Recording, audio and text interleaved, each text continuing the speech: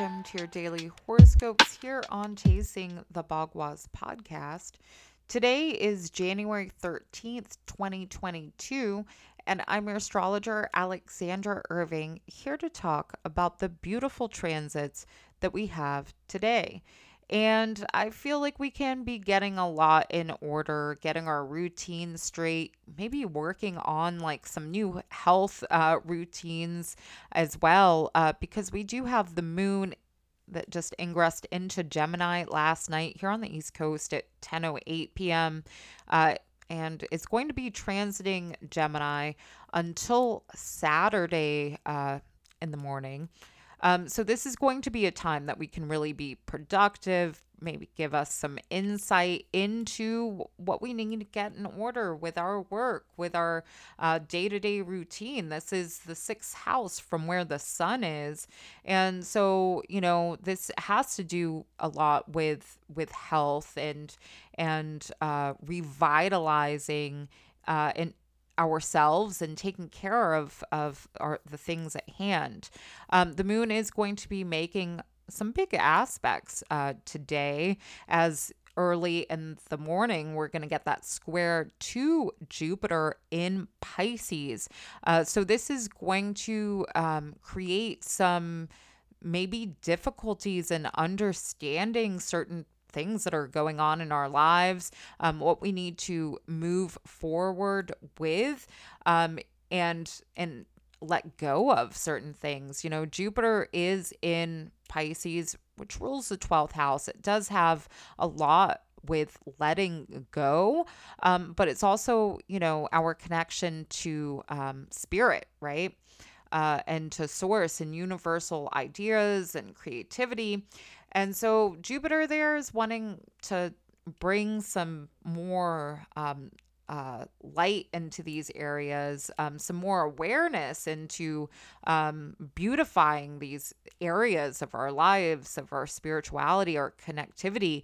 And so the moon here in Gemini really is a focus on those little details, maybe the mundane things to life. So we may have an issue with wanting to retreat or vice versa, wanting to be out and needing to, maybe be quarantined or whatever, for some reason, be away. And so there can be a conflict in that sense, but this is also very positive for us getting bigger ideas, more information, and really connecting in new ways to our environment. So I think this opens the doors of perception a lot, and especially, we're still under a waxing moon influence. We're coming up to that full moon in Cancer on Monday. So things are going to start getting a little bit more expressive with what we need in our lives, our material needs, those concerns about taking care of ourselves, our home environment, and these things. And so over the next couple days, it's really allowing us time to navigate the essentials right now. And remember, Mercury, which rules Gemini, is coming retrograde. It's stationing retrograde tomorrow. So this is going to be a interesting couple days. We may find ourselves, because that moon is going to be in Gemini, ruled by Mercury. This can be a emotionally undecided place for us, or like we may feel that we had our heart set on or our mind set on one thing, and all of a sudden over the next couple days we could do a complete 180, or some other number. Really, we may be divvying up our pie in different ways.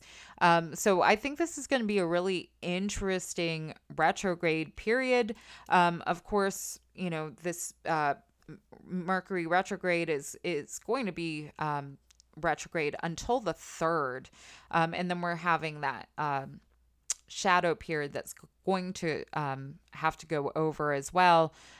So it is quite a little journey that we have for information, for where we're seeing the direction of our future going, especially on the collective scale. I would say this is going to be a Mercury retrograde that really focuses on the collective because it is square to Uranus. And I think information is going to be really big, or the accessing of information, certain stuff with stocks and, the internet, stuff like this is, I think, going to be coming out again over through the next week.